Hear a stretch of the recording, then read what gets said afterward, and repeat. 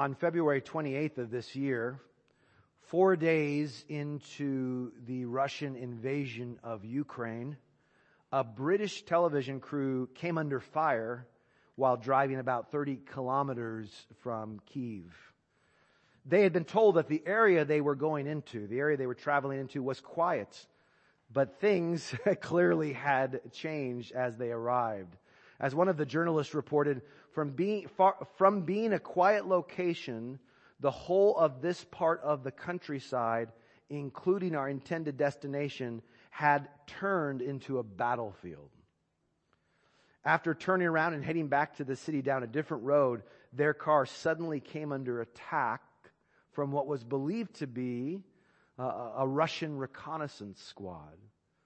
Even though their car was pounded by enemy gunfire, all 5 members of this team were able to get out the far side of the car and scramble over concrete barriers to safety. But correspondent Stuart Ramsey had been shot in the fray. He had been shot twice in the back. But in the end, he was just fine. Walked away from it. He was just fine. How is that possible after being shot under a hail of gunfire, shot in the back? 2 words. Body armor. Body armor. He was wearing that flak jacket which protected him. As we turn to God's Word this morning, we are going to discover a very similar reminder about the importance of armor for each one of us. So let's consider that let's consider this reminder by turning over to Ephesians chapter 6. Ephesians chapter 6 is where we will be spending our time this morning, seeking to understand what God has inspired here. As we move towards the conclusion of Paul's letter to the followers of Jesus in the ancient city of Ephesus, listen to how he encourages his readers. This is verses 10 through 17. Finally, be strong in the Lord. Be strong in the Lord and in the strength of His might. Put on the whole armor of God, that you may be able to stand against the schemes of the devil.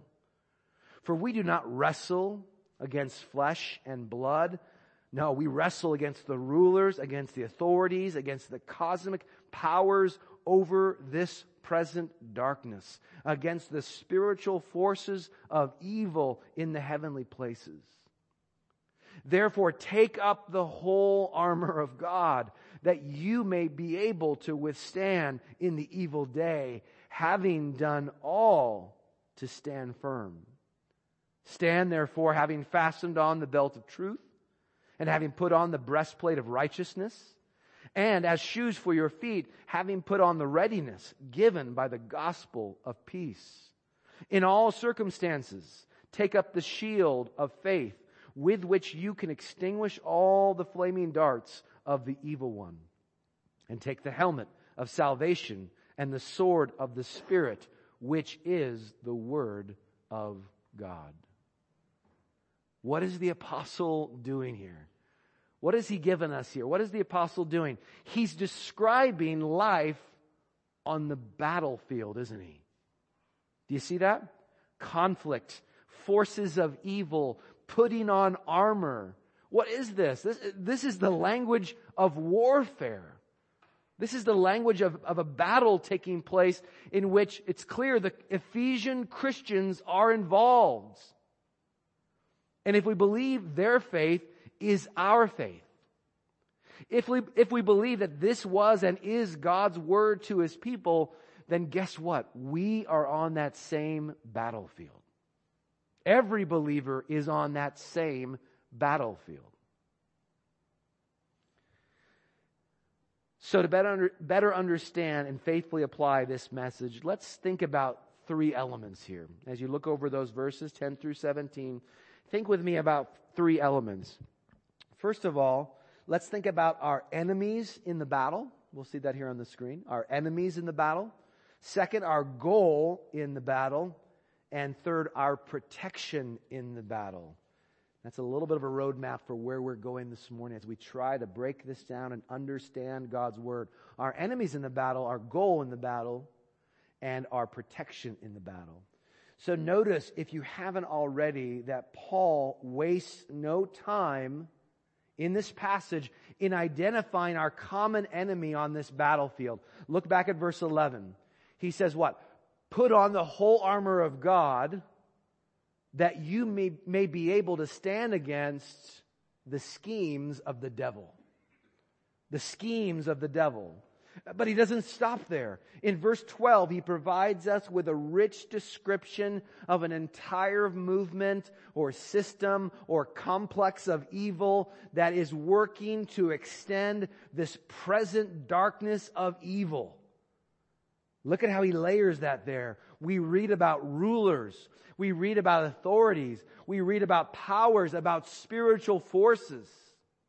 This is no mere aside, is it? He's actually focused, trying to give them a sense of the vastness of this. Now, it's important to grasp both the emphasis and the contrast here in these verses 11 and 12, or in verse 12 clearly. Verse 12, there's a clear contrast between, on one hand, flesh and blood opposition, and on the other hand, those cosmic and spiritual enemies in the heavenly places. Do you see that contrast? Flesh and blood on the one hand, and on the other hand, the cosmic spiritual enemies that he's describing here who are in the heavenly places. Now, why this emphasis?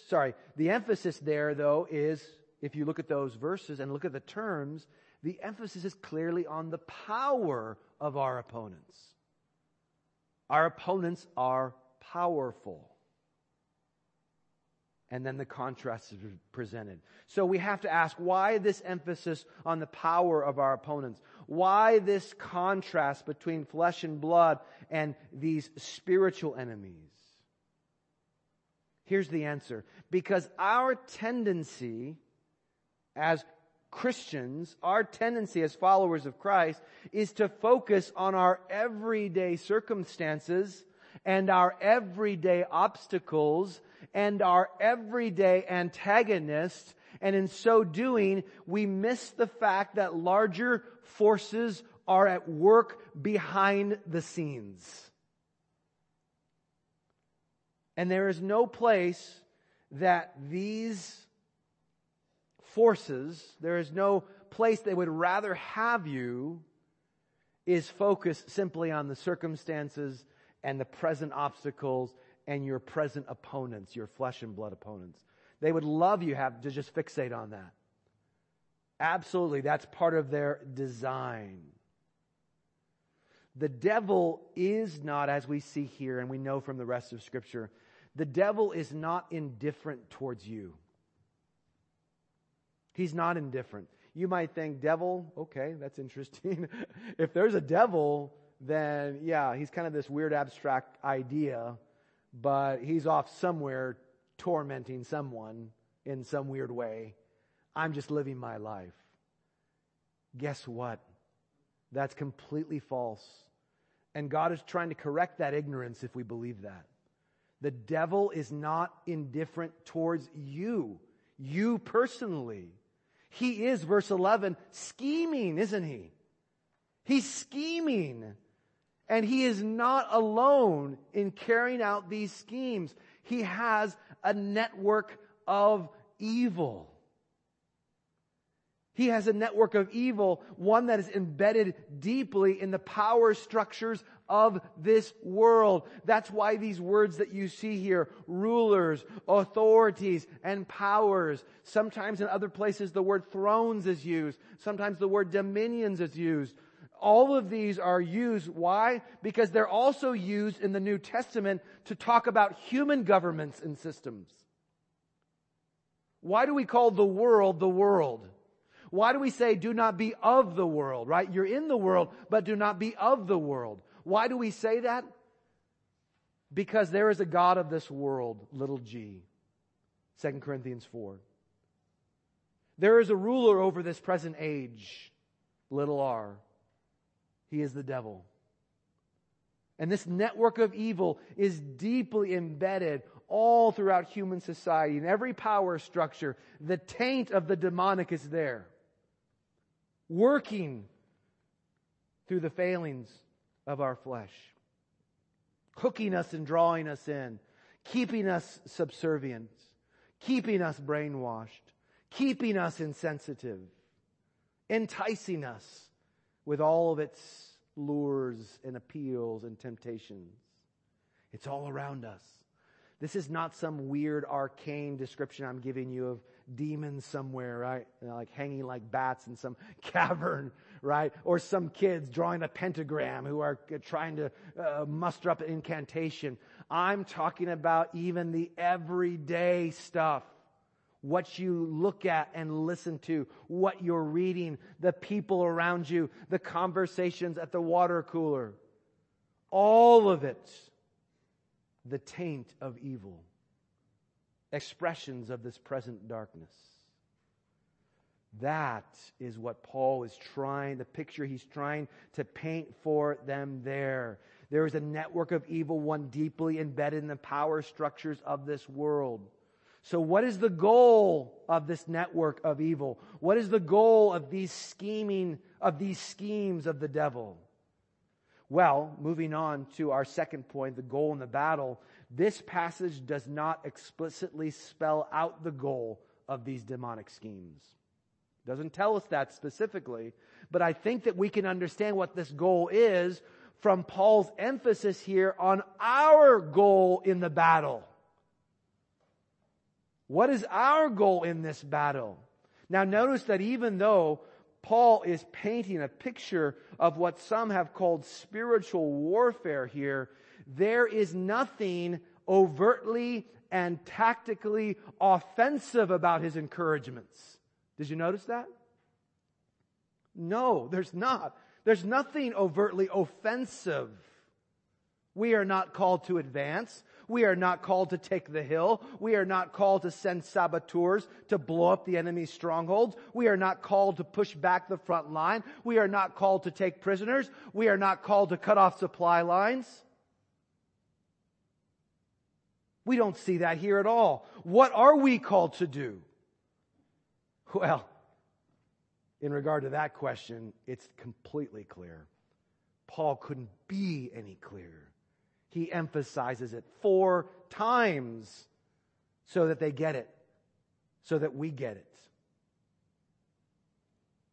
Verse 11, stand against the schemes of the devil. Verse 13, take up the whole armor of God that you may be able to withstand, literally to stand in opposition in the evil day. Having done all, to do what? To stand firm. There's the third time. And again in verse 14, right after he just said at the end of verse 13, what does he say? Stand therefore. He is like clubbing us over the head with this word, stand, stand, stand, stand. While some in recent times have developed fanciful versions of spiritual warfare and imaginative demonologies, systems that often have more in common with occultism than the Bible, the Word of God itself reminds us, take a look, that true spiritual warfare is first and foremost about standing our ground in the gospel. The good news about Jesus. That's spiritual warfare. You standing your ground in the gospel. Consider this example from the same letter. If we ask what the context tells us about this passage, then what we want to do is look at the rest of the letter and say, do we have any indications that there's other places Paul talks about spiritual warfare? Any places where he talks about the devil? Any places he talks about spiritual armor or uses some of this imagery? Well, in fact, look at chapter 4, verses 26 and 27. Here's a beautiful example. Chapter 4, verses 26 and 27. Paul says, be angry, Ephesians. Disciple of Jesus. Be angry, says Paul. And do not sin.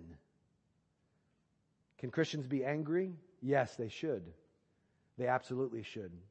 We should be angry as Jesus is angry, as our Father is angry about the evil, not only in this world, but that so often grips our own hearts. We should be angry about unrighteousness. We should be angry about injustice, suffering, needless human suffering. We should be angry about those things, right? We should hate sin. We should hate sin. Be angry and do not sin. Do not let the sun go down on your anger, says Paul, and give no opportunity to the devil. There it is. How is the devil scheming in this scenario right here? Well, he's looking to gain a foothold, isn't he? He's looking to gain a foothold through unresolved anger in the body of Christ. He would absolutely love it if you were angry with one another, bitter towards one another. And he would absolutely love it, would fulfill his purposes if you did nothing about it. You just sat on it. You told yourself some tale about, you know what, it's better if I just keep quiet and not say anything about this. I would just be disruptive if I were to do that. Or I might hurt somebody's feelings if I told them that they were hurtful to me. He absolutely loves that if you just sit on it, don't say a word, and let it just boil up inside of you. Seething, right? Festering inside of you. That is the devil's scheme here within the body of Christ. And the context in chapter 4 makes it clear that Paul is talking about our life together as God's people. You can use this principle in many applications, but in the context, this whole passage is about our life together as the church. And our life together, as is clear here in this passage, our life together should be grounded in the gospel of peace. We saw that last time in Ephesians chapter 2, didn't we? He came and preached peace to you who are far off. He came to preach peace to those who were close. He's brought about peace instead of hostility between the two, Jew and Gentile.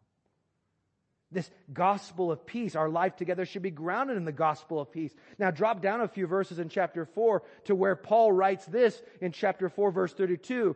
Be kind to one another.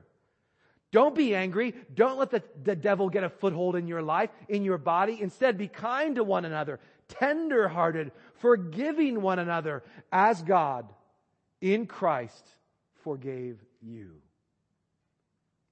What is that right there? That's the gospel, isn't it? That's the gospel right there. You see, the devil would love to undercut the power of the gospel at work in the life of the church. He would love to undercut and remove that foundation of the gospel in our unity, our relationships with one another. What is the devil's goal? How are these spiritual forces of evil attacking us? By seeking to move us away from the gospel, the very thing that unites us. They seek to use things like unresolved anger to keep us focused on ourselves and divide us as a faith family. Now, this also applies to our lives as the church scattered, doesn't it? Not simply the church gathered, but as the church scattered, these principles apply. These truths about this spiritual warfare apply just as much to you in the quietness of your own heart, during your week, maybe at your work, maybe with family members, maybe doing whatever. But here's what we need to remember. If Jesus Christ has already won the war, if He's already won the war, and the gospel is the proclamation of His triumph, which it is, then fundamentally the most strategic thing that we can do in our battles, our daily battles, is to simply stand firm in our faith, and in so doing, embody and reflect the greatness of His victory. Does that make sense? That's what we testify of when we stand firm. We testify that the war is won. The victory is secure. Christ has done it for us. Our strength in that battle is not going to come from our cleverness or from the fact that we're having a good day spiritually or whatever. Our strength in that battle is going to come from the victory that Christ has already accomplished. Amen? So how can we stand firm in light of these daily attacks? How can we stand firm in light of daily attacks from these numerous and powerful spiritual enemies? Please don't minimize our spiritual enemies. The New Testament certainly does not. It does not in any way. It talks about them with great sobriety, with great seriousness. Don't walk around with your fist in the air saying, I'm in Jesus, right? I'm in Jesus. Nothing's going to touch me, right? And just kind of go on and almost be making fun of the devil. Oh, the devil, silly songs or silly whatever about the devil. No. That is not the perspective of the New Testament writers. They are very sober-minded about the reality of these enemies, about the vastness of this network, about the power and influence of our enemies. What can we do to stand firm in light of these daily attacks? We can put on the armor of God. That's what Paul's recommendation is here. Put on the armor of God. Not just some of it, but verse 11, the whole armor of God. What exactly does that mean? What exactly does that mean? Well, notice the elements that Paul is highlighting here, verses 14 through 17. Notice the elements he's highlighting here. How is he highlighting them? He's highlighting them by creatively comparing them to different pieces of armor that a soldier might wear in an earthly battle. So when he's talking about a soldier's belt or breastplate or shoes or shield or helmet or sword, notice what he's really talking about. He's really talking about, verse 14, truth and righteousness. Verse 15, he's talking about the gospel of peace. Verse 16, he's talking about faith. Verse 17, he's talking about salvation. He's talking about the Word of God. What should be striking about all of these elements that he's describing here in this creative way, using this imagery, what should be striking about all of these elements is just how familiar they are in light of everything we've seen so far in this letter. Paul is not introducing here in chapter 6 some secret knowledge about spiritual warfare. He is here at the conclusion simply repackaging everything he's already been telling them throughout this letter. That's all he's doing. Now, we have to be careful with this armor imagery here. We need to be careful not to get bogged down in the minutia of it. That is, we don't need to get into how each piece of armor works in light of the comparisons presented here and try to line everything up and kind of dig into that and push it as far as we can push it before it sounds nonsensical. We don't need to do that. The point of this entire passage is the very point emphasized in the very first verse of this passage. Verse 10. Be strong in the Lord. What does he mean by that? He means be strong in the strength of His might. That's what he means. Be strong in the strength of His might. That's our armor, brothers and sisters. That's your protection, believer. The strength of the Lord, the power of His might. It's what Paul called in chapter 1, verse 19, the immeasurable greatness of His power toward us who believe. Don't you love that, the way he said that? The immeasurable greatness of His power towards us who believe. Wow. So chapter 1, now he's picked up the theme again at the conclusion here in chapter 6. And he says, be strong in the Lord and in the strength of His might. You see, to put on the whole armor of God is not a magical or mystical practice that results in supernatural protection if we do it. No, it is a gospel practice that rehearses and is reassured by the supernatural protection we already have in Jesus. That's what it is. That's all he's saying here. So let's unpack this idea by first rehearsing again the elements listed by Paul in verses 14 through 17. What are they? Truth, righteousness, the gospel of peace, faith, salvation, and the Word of God. Now, in light of those, listen to some key verses here from previous chapters. You'll see them on the screen.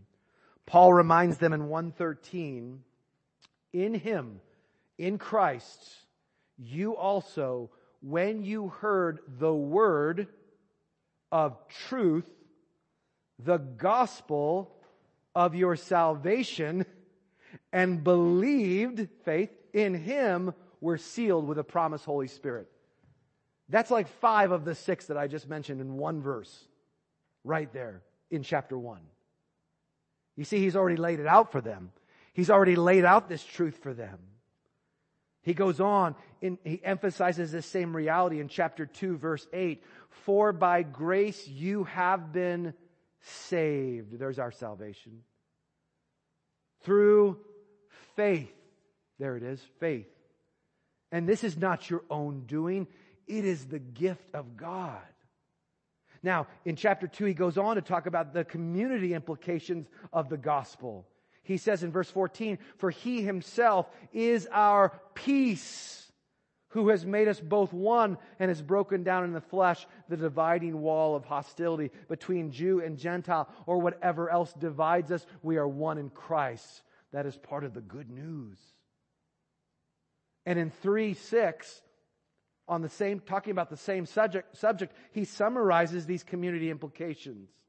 This mystery, he says, is that the Gentiles are fellow heirs, members of the same body, and partakers of the promise in Christ Jesus through the gospel.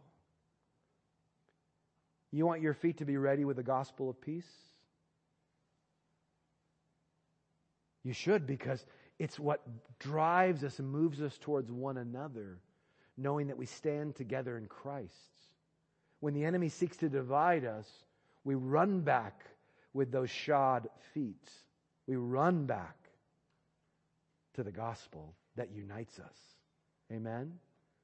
That's what Paul's describing here. He drives home the reassuring results of this in chapter 3, verses 11 and 12. This was according to the eternal purpose that He, God, has realized in Christ Jesus our Lord, in whom we, that is all of us, no matter where we're from, no matter what we sound like, no matter what we look like, all of us have boldness and access with confidence through our faith in Him. There's faith. There's reassurance. There's boldness. There's confidence. Standing firm. You see, he wants them to remember, chapter 4, verse 20, the way you learned Christ. Do you remember the way you learned Christ? He wants them to remember the way that you learned Christ. Verse 4:21, assuming, says Paul, that you have heard about Him and were taught in Him, which they have been, as the truth is in Jesus. There's the truth. To put off your old self, which belongs to your former manner of life and is corrupt through deceitful desires, and to be renewed in the spirit of your minds, and to put on the new self, created after the likeness of God in true righteousness and holiness. Is putting on the new self, brothers and sisters, is putting on the new self the same as putting on the whole armor of God? I think it is. I think it's absolutely the same thing. Both of these are simply calls to live in light of the gospel.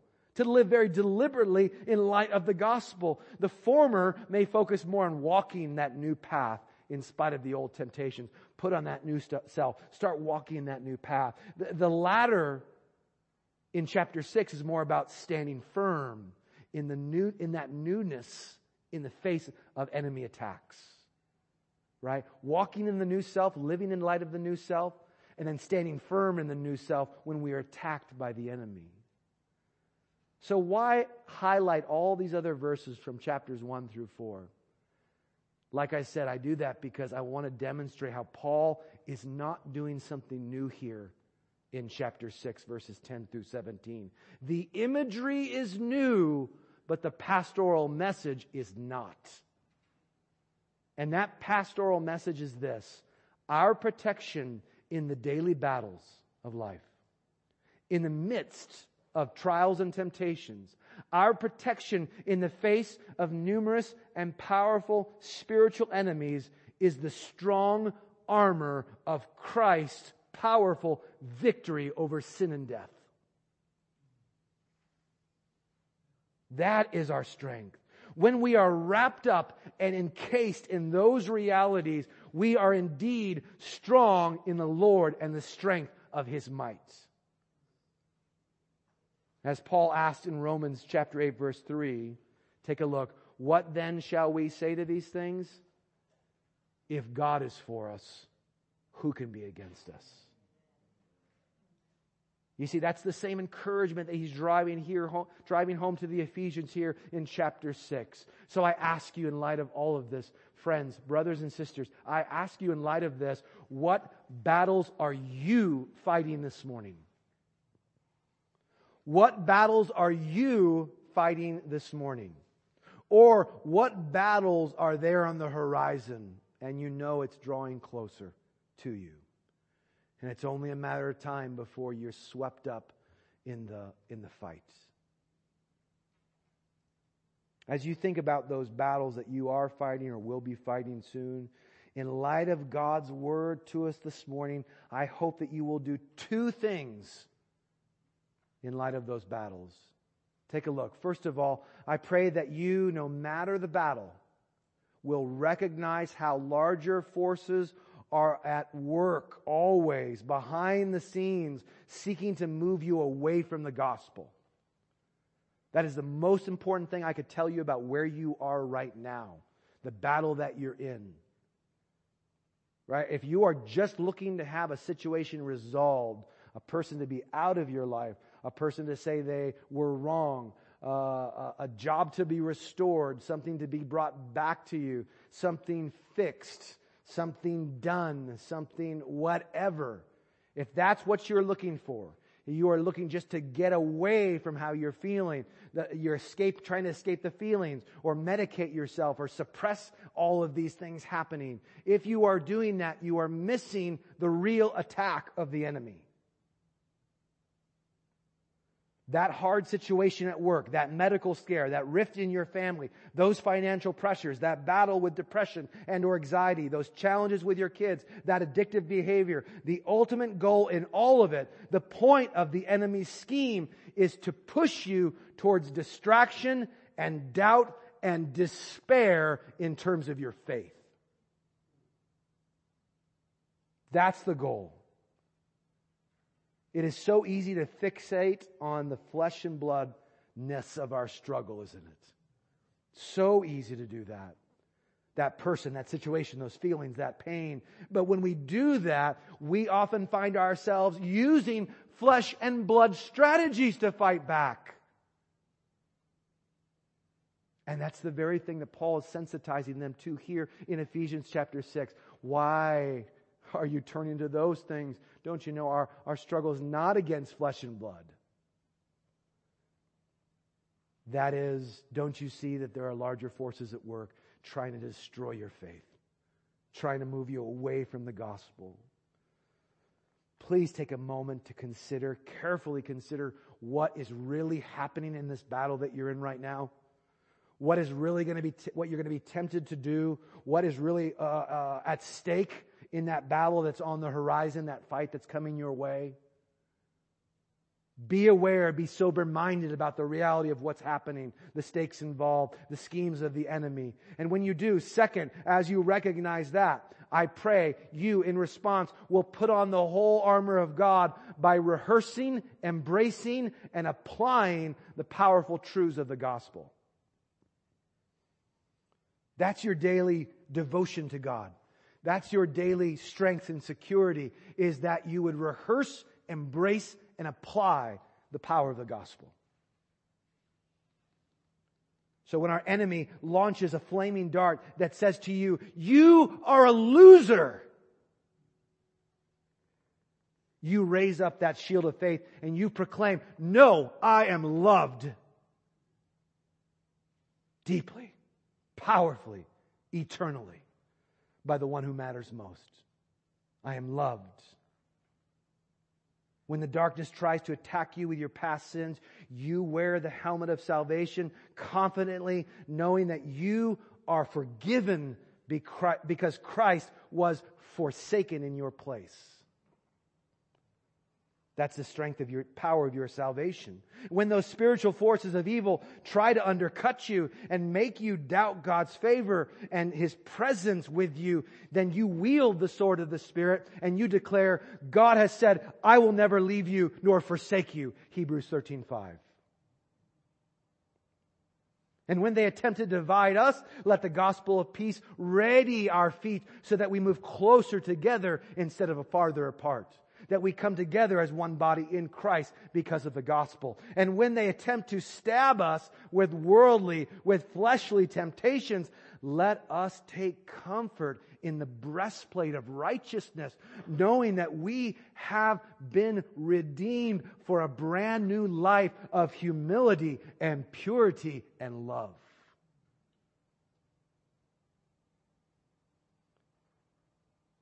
Brothers and sisters, friends, Jesus Christ died and rose again.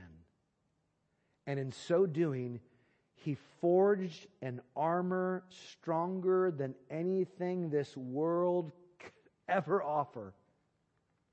Unrivaled protection, incomparable safety. And it's yours by grace through faith. You simply trust. Faith, the empty hand of the heart, reaching out to receive what God has offered. He offers you that safety. He offers you that security. He offers you that armor this morning. If it's yours, He calls you to rehearse, embrace, and apply. Right? Tell yourself and remind yourself. Rehearse the truth of the gospel. Embrace it. Let it sink deep inside of you. Wrap your arms around it, as it were, and apply it. What does this mean if I am loved this much? What does it mean in light of this temptation that I am facing right now? This criticism from another person, this rejection from this group of people, this whatever, fill in the blank. Though we might suffer temporary wounds, and yes, you can still be wounded in this armor. You can still be wounded. There's no kind of life in this world. There's no human life in this world. Don't listen to anybody who tells you otherwise. There's no human life in this world that is free from hurt and suffering and pain. We all must endure it. We all must go through it. But there is only one path in which that suffering is meaningful. In which that suffering, down which that suffering can be redeemed. In which God's assurance of the gospel is that He is causing all things to work together for our good. You see, this armor doesn't guarantee us protection from every and any wound. It doesn't protect us from being hurt, from suffering pain. What it guarantees us perfectly and always is our ultimate safety in God and with God forever and ever. And when you understand that promise should strengthen you in the midst of any battle. No matter what you're facing, how hard, how intense, how severe, that promise should strengthen us in the midst of any battle. Amen? Amen. Let's pray and give praise to God for His gift of the gospel, for His gift of the whole armor of God.